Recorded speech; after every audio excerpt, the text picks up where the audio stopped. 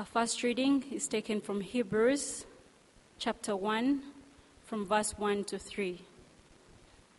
The letter to the Hebrews, chapter 1, I'll read from verse 1 to verse 3.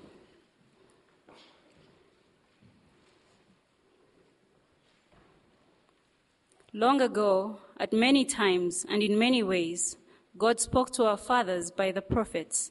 But in these last days, he has spoken to us by his Son, whom he appointed the heir of all things, through whom also he created the world.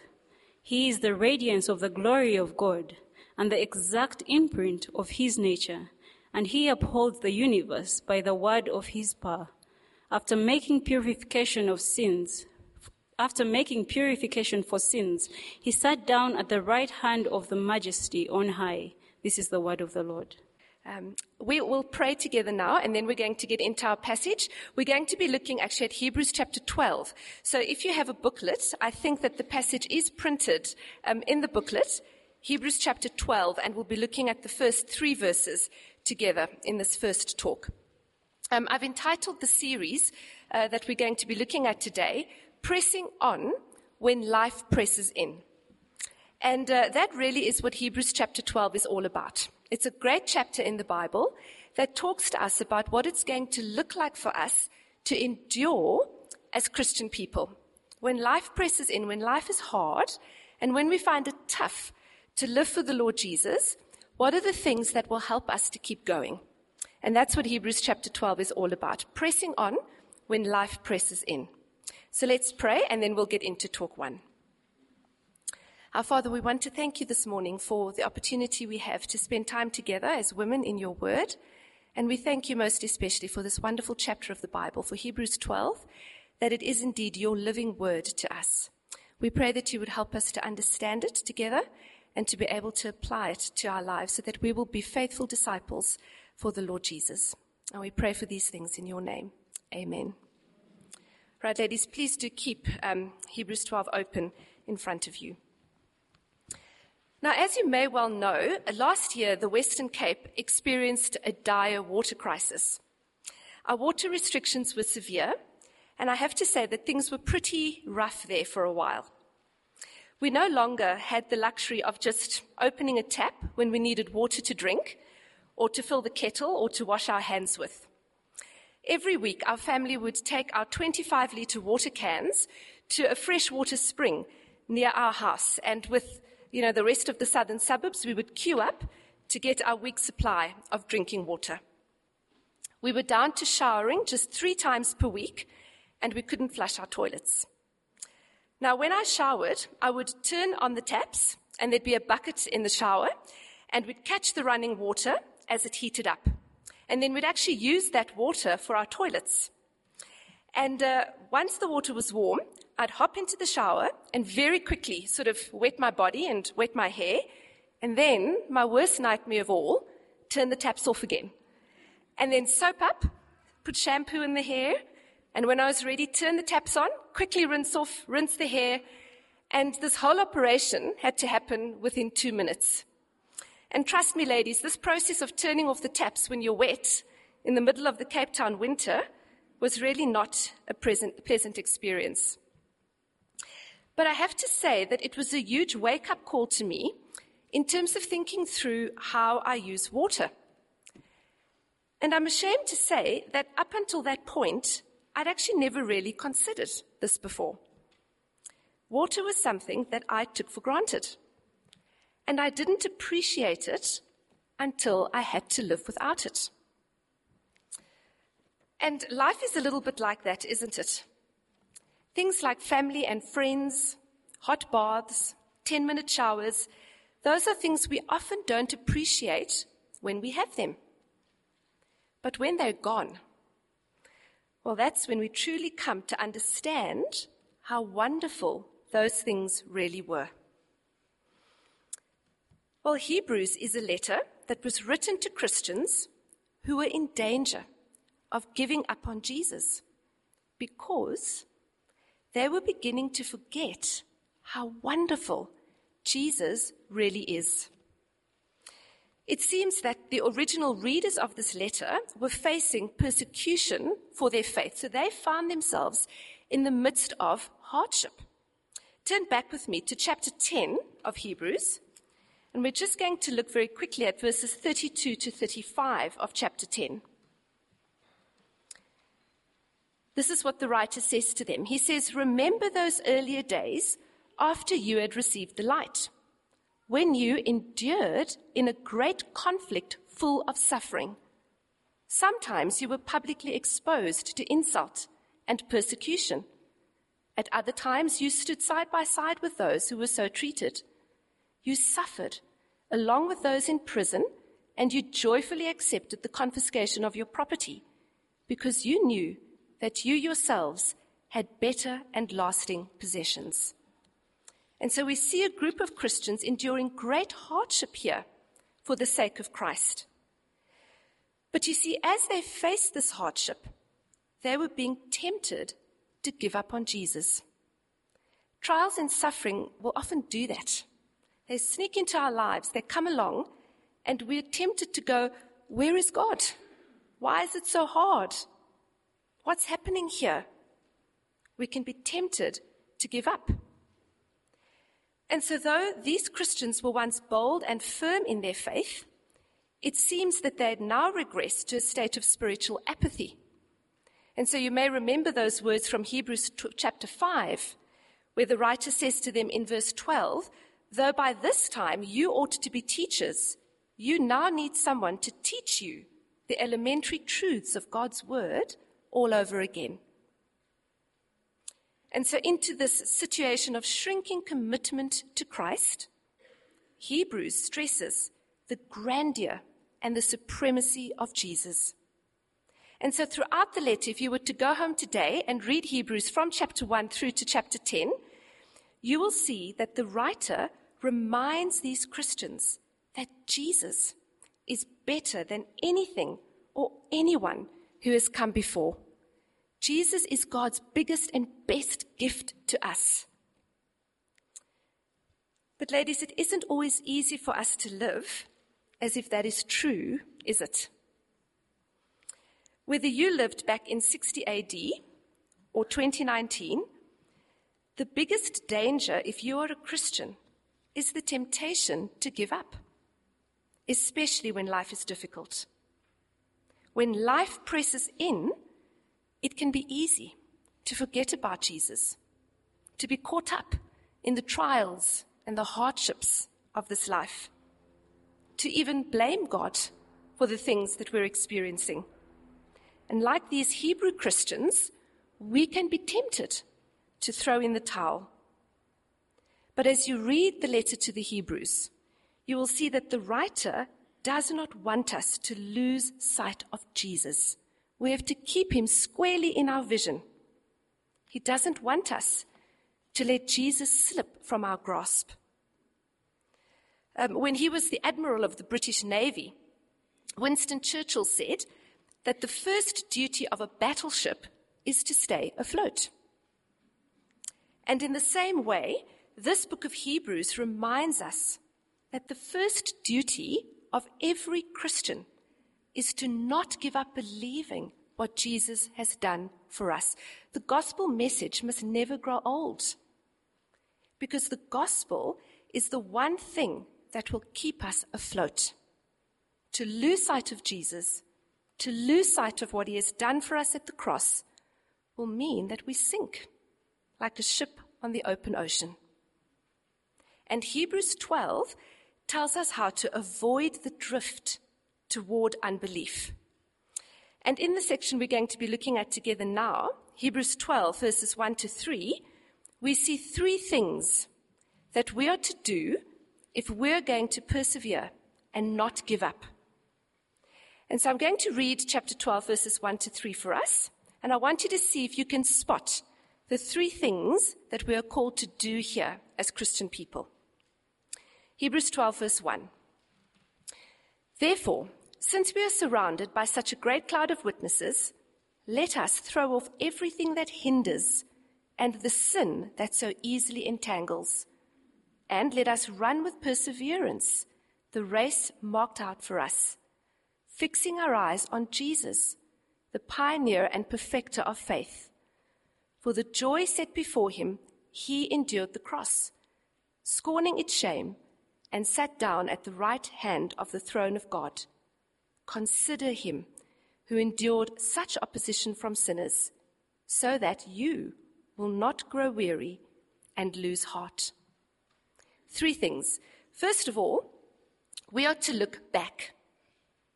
Second of all, the writer says we are to look up. And thirdly, we are to look forward.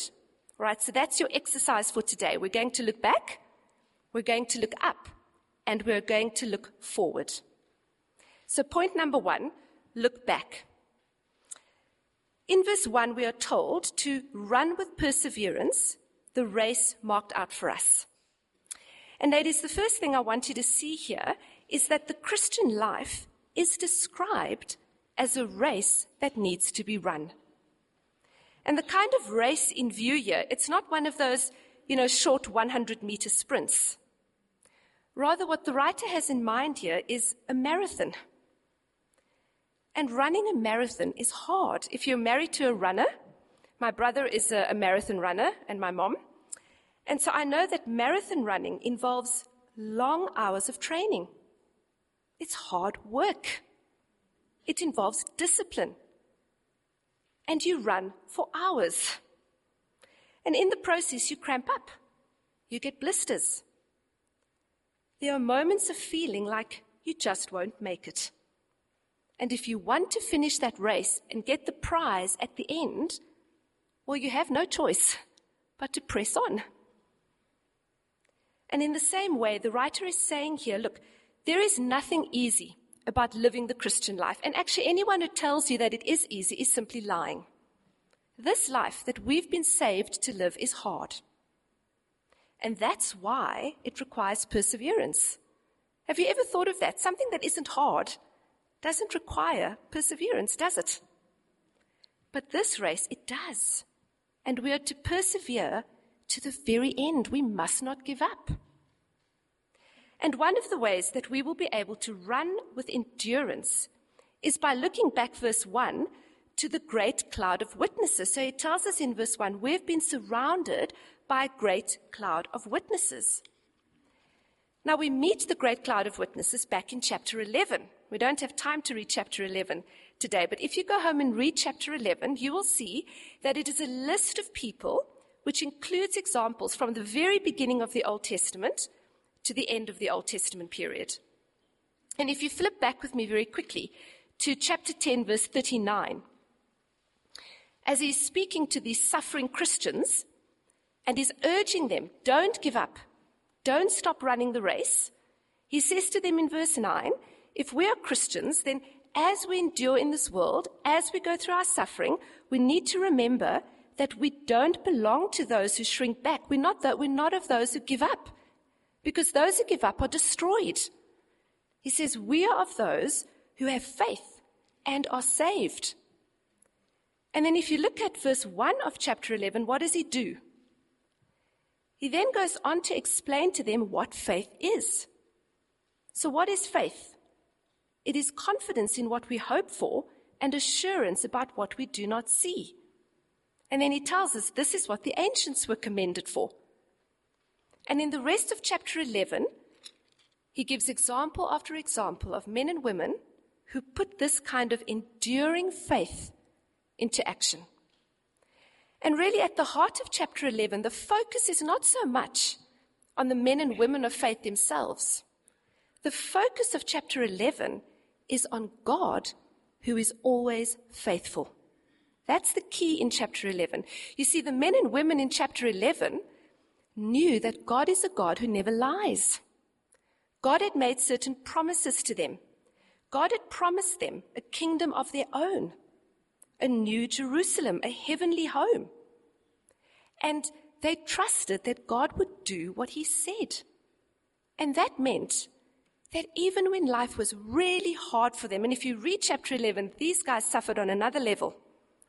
But they didn't give up trusting God. They kept going. But what undergirded that? wasn't that they were magnificent people with extraordinary faith. It's that they knew that God can be trusted.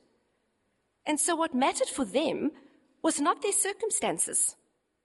What mattered for them was God's eternal promise and the fact that God is a promise keeper. You see, that's what the life of faith looks like. It is to believe God, to trust that He knows what He's doing, to trust that He will not lie to us, that He will keep His promises. And it is to be so affected by this truth that nothing can pull us away from Him. That's the point of chapter 11. And so the writer says in verse 1 of chapter 12, since we are surrounded by these cloud of witnesses, how do they witness to us? Well, in a court of law, witnesses testify to something. And so as you look back at chapter 11 and you read the stories of these faithful ancients, they testify to us that, hey, God is a promise keeper. God doesn't lie. And in the face of that, it doesn't matter what you go through in this life. He can be trusted. So keep going. So they testify to us of the character of God, and they testify in that they model to us what enduring faith looks like. And ladies, what's interesting is that these ancients in chapter 11, they didn't live to see the fulfillment of God's promises to them, of a heavenly home and a new Jerusalem. They simply had to trust God's promise. But look at the end of chapter 11. Look at verse 39 to 40 of Hebrews 11. These ancients were all commended for their faith, yet none of them received what had been promised, since God had planned something better for us, so that only together with us would they be made perfect. You see, they trusted God, and therefore they endured through all the hardships that they came across in life, but they didn't live to see the fulfillment of the promise. But we have seen it fulfilled in the Lord Jesus. You see, this is saying that the promise that the ancients trusted in is actually the very promise that has been fulfilled in the gospel. It's the gospel message. It's the message in which we trust. And so as we look back at God's promises to them, this side of the cross, we see that God has kept every promise He has made. He has kept every promise in Jesus. How do we experience a new Jerusalem, a heavenly home? Well, we look forward to the same thing they looked forward to, don't we? We know that, as Peter says, we're aliens and strangers. We're just passing through. We're onward and upward to something better. How do we know it's coming? We know it's coming because Jesus got there first. He secured it for us so we can be sure that it's waiting for us. And so in chapter 11, verse 1, that faith is not like, oh, well, I hope Scott will get me a beautiful ring for Christmas. It's the certainty. We hope in the sense that we have seen in the message of the gospel that God has done what He said He would do. And if He has done the greater thing, says Paul in Romans, how much more will He not see us through to the end? And so as we look back at chapter 11, we're surrounded by this cloud of witnesses, and they say, look at us. We trusted God, and He didn't lie. He came through on the promise. How can you know? Well, because you have Jesus.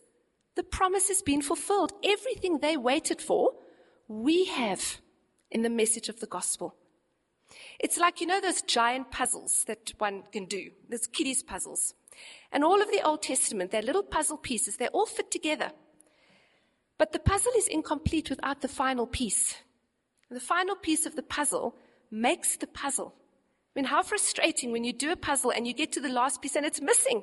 It's not in the box. And you've done all this hard work and the puzzle is incomplete. Well, Jesus, you see, is the final piece of the puzzle. And the writer is saying you have the full picture. The ancients, they trusted God that He would do what He said. You can look back and see that God has done exactly what He said He would do. And so how much more, if they pressed on without the complete puzzle, how much more, ladies, can we press on with the completed picture? And He's encouraging us, look back, look at them. And it's not that they're sitting in the stadium. This is how people often teach the section of Hebrews, you've got all these wonderful people in the stadium and they're cheering and you're running and they're clapping for you and they're saying, come on, finish, come on. That's actually not what's happening here. Right? We are running the race and they're saying, look back at us and take strength. Look and see what God has done and be encouraged. And so they're there for us to look at them, not for them to look at us. As we look at them, we see that God is faithful and that God can be trusted. And we get a picture in the light of that, of what faithful endurance looks like. We keep going because God is faithful. But I want you to notice there in verse 1 that the writer not only calls us to faithful endurance, he also spells out for us what that's going to look like. And the first thing we see is that faithful endurance involves throwing off everything that hinders. Can you see that in verse 1? Now, hindrances here, ladies, are things that are not in themselves wrong, but they slow us down from running the Christian race effectively. So if you're trying to run a race, but you're wearing an overcoat and big old army boots, you're not going to be very successful. And then if you strap a big backpack to your back, you'll be hindered even more. And the more you add, the more hindered you will become, until eventually you will collapse, exhausted, before you've even finished the race. So there's nothing wrong with a coat or army boots or a backpack. In themselves, they're good things. But they are not good for running a race. In that context, those good things will hamper our progress. And there are many things that will come into our lives that we could describe as a snare or a hindrance to running the Christian race. What are hindrances in your life at the moment? What are the things that, as you think about your life this morning, are slowing you down? And ladies, what may hinder me may not be a hindrance for you. But the writer here says that each of us must put off whatever hinders us. Our Christian lives can be hindered by many and varied things. But the writer is saying, be on guard against every hindrance. And so the focus here isn't so much on exactly what the hindrances will be. It's on the fact that every hindrance needs to be avoided. Do you see that? And remember that hindrances can be subtle. So let's think about it a little bit. Things like academic excellence, or working hard at your job, having enough rest time. Those are good things. They're not bad in themselves, but they can hinder us from running the Christian race. So perhaps your pursuit of academic excellence means you spend all your time in your academic books, and so you neglect reading the Bible. Or your diligence at the office means you work so late that you've stopped being involved in Bible study, not enjoying fellowship or accountability with God's people. Or your leisure time means that you are hardly ever at church. And so you're giving up meeting with other Christians and growing in God's word. These things become hindrances because they stand in the way of us being productive as Christian people. They sidetrack us from pressing on. And the writer is saying, whatever it is that is making you unproductive in the Christian life, throw it off. Get rid of it. That's the first step to running with perseverance. And the picture here, funnily enough, is of someone getting undressed. Because back in this day, runners would strip down to their underwear before running a race, because they removed the layers of clothing that held them back. And in much the same way, we are to take off everything and anything that hinders us, and we're to run with perseverance. But secondly, I want you to notice that it also involves getting rid of the sin that so easily entangles. back in chapter 3 of Hebrews, in verse 12, the writer issues a warning. And he says in chapter 3, verse 12, "See to it, brothers, that none of you has a sinful, unbelieving heart that turns away from the living God." The sin that Hebrews warns against is the sin of unbelief.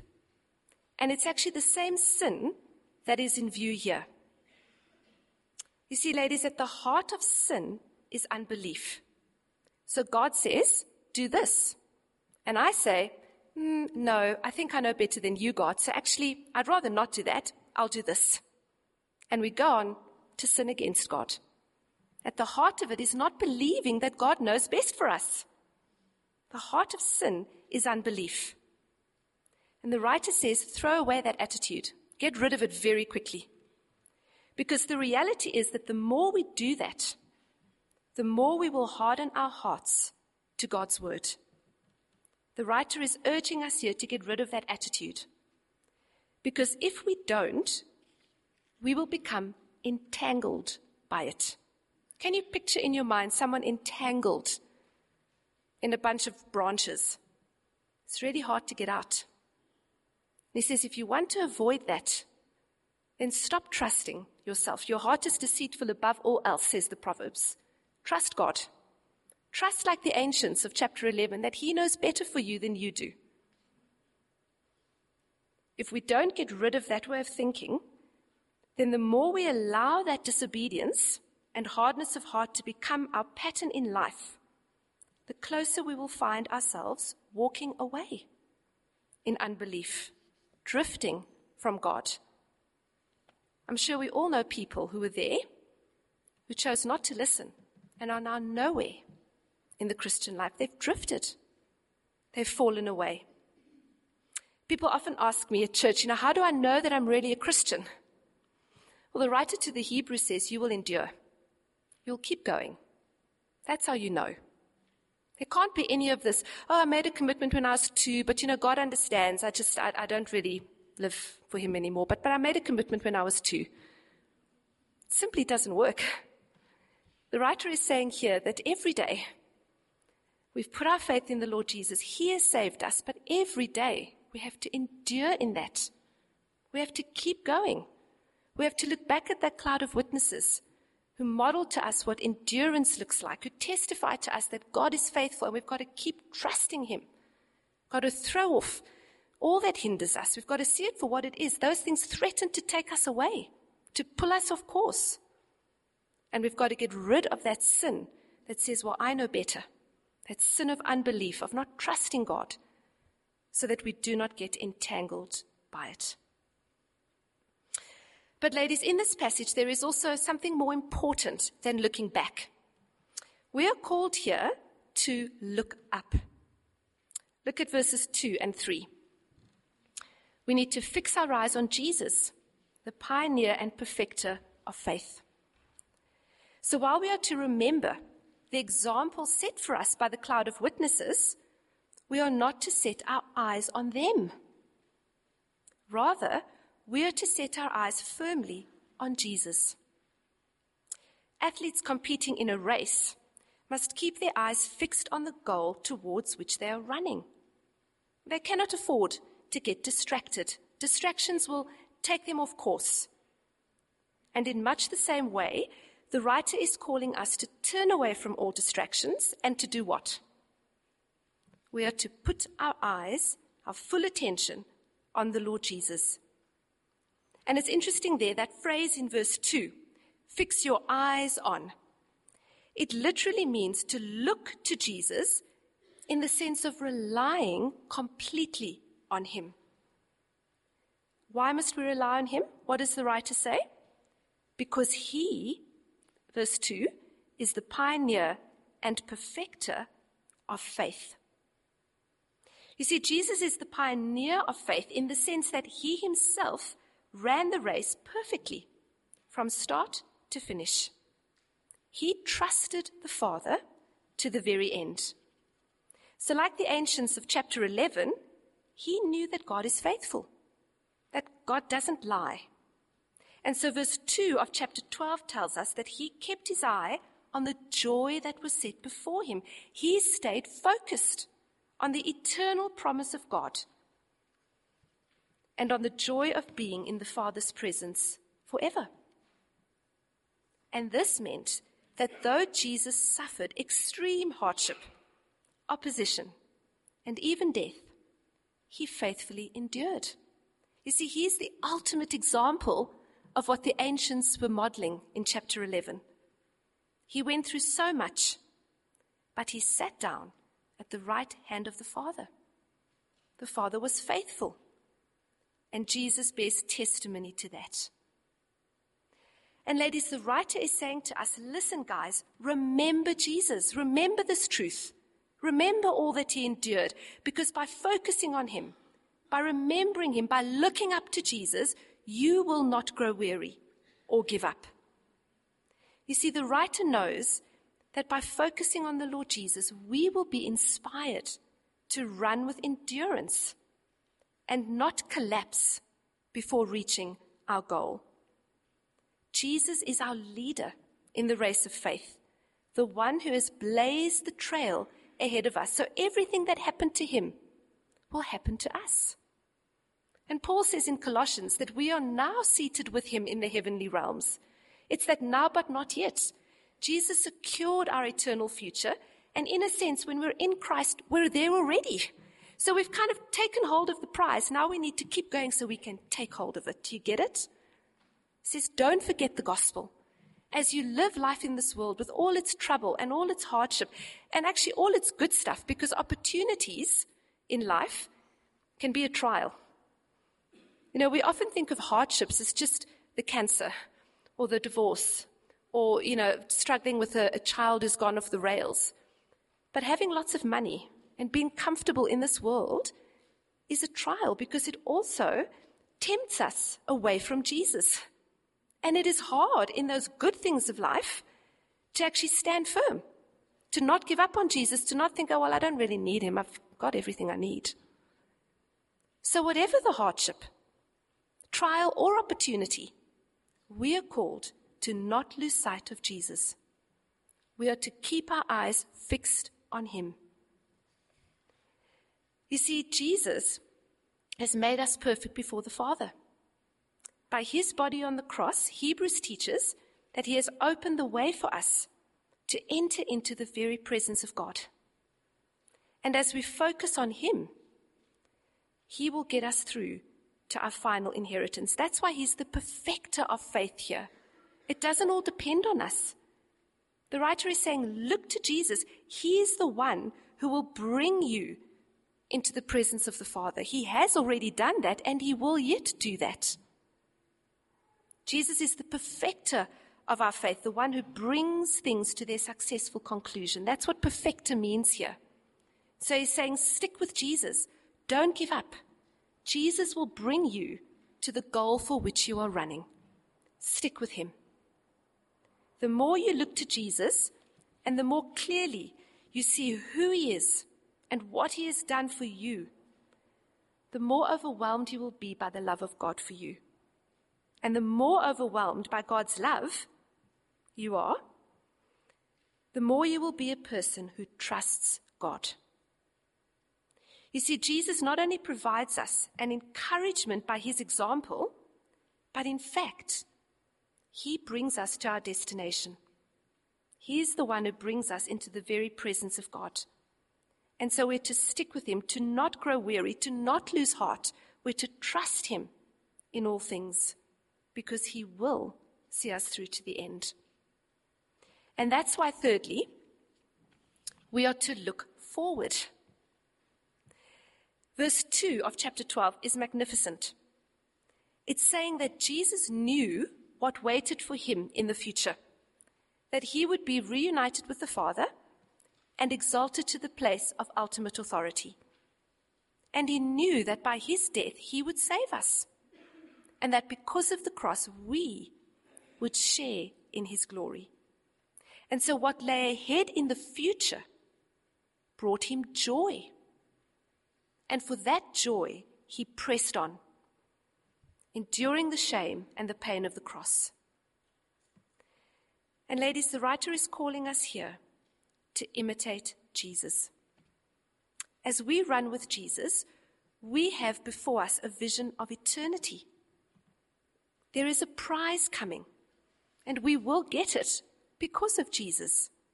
And as I said, he's already in one sense given it to us. We've been redeemed, seated with him in the heavenly realms. And we are to press on until we can physically take hold of that. It's that now but not yet paradox of the gospel. Jesus sits enthroned at God's right hand, and he has promised that we will sit there too. And we've got to trust him. That's what faith is. That's Hebrews 11 verse 1. We're sure of what we do not yet see. We know it's there. And so we keep running. We run for the prize, with our eyes fixed on Jesus, the author and perfecter of faith, the one who will get us there, because he already has. Isn't that wonderful? I think it's the most encouraging thing. We won't get ourselves there. Jesus will. And we need to keep our eyes fixed on him. He walks with us, ahead of us, beside us, behind us. And his Spirit in us guarantees our inheritance. The Holy Spirit, Paul says in Ephesians, is our deposit, the promise that God will come through on his word. Well, as we wrap up,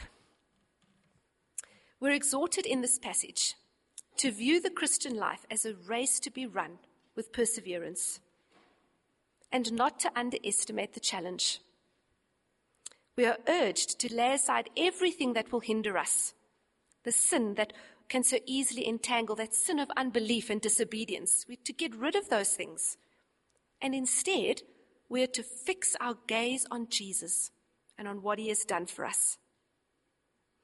So let me ask you, are you looking beyond the here and now to the new heaven and the new earth that God says is coming? Are your actions and your decisions, your conversations, your spending patterns, pastimes and priorities, are they reflecting a genuine life of faith? Or are there sins that are tripping you up and entangling you? You have to be honest with yourself about these things. Perhaps you need to go away from here today and make a list of things that you need to change so that you can be more productive in running the race of faith. And remember, ladies, perseverance here is not an optional extra, all right? The warning in Hebrews is that if you don't listen to this, you will not make it to the end. And so I don't think it's a case of you will lose your salvation. I think it's a case of you've got to continue working out your salvation. And if you don't do that, if you give up, well then, you weren't there to begin with. The writer is saying, make sure you are there. How? By pressing on. By dealing with sin as you should in your life, not feeding it. By seeing it for what it is and going, I will trust God, not do as I please. Throw off that sin. Don't let it hold you from finishing the race. And this is very serious. The writer has actually been spending 11 chapters on this very warning. It's not a game. Saying the Christian life is not a game. You win big. Eternity with Jesus. You lose. You don't finish, and you lose big. Eternity separated from him. This is a life and death kind of thing happening here. Derek Redmond represented Great Britain in the 1992 Barcelona Olympic Games. He was a 400-meter specialist, and after easily winning the qualifying race, he was expected to go on and to take gold in the final. But with 250 meters to go, he tore his hamstring, and he hobbled to a halt and fell to the ground in pain. Stretcher bearers made their way over to him, but as they got to him, Derek Redmond decided that he wanted to finish the race. And so he began limping down the track alone. And after a few moments, his father managed to get onto the track and made his way over to his son. And his dad said to him, my boy, just stop. Let's just stop and make our way to the medic's tent. But Derek refused. He wouldn't stop. And together, he and his dad limped across the finish line. And when he was asked by the media why he insisted on crossing the finish line, this is what he said. He said, my country didn't send me here to start the race. My country sent me here to finish it. That's what the writer is calling us to here, ladies. This is the kind of perseverance God wants of us as we run the race of faith. He wants us to finish, to not grow weary, to not lose heart. And in his graciousness, he says, here's how you can finish. Here is Jesus. He's done it all for you.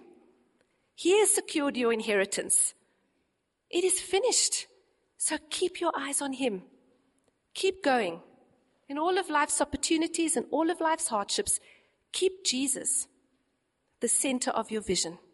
And as you look to his example, as you look at what he's done in the past, as you see the Old Testament promises fulfilled in him, and as you see him now seated at God's right hand, you can know that's your future too. That's where you're headed. This race, you're running to a glorious finish. So keep going. Keep going. Let's pray. Our Heavenly Father, we thank you so very much for the gospel. We thank you for Jesus. And we pray that you would help us to run the race of faith with perseverance, that we would keep our eyes on him, that we would get rid of the things that hold us back, the sin of unbelief, the questioning when you say you know best and we say, well, we do. Help us to stop that, Lord. Help us to take sin seriously and to run with perseverance, to have Jesus at the center of our vision every day, all the time.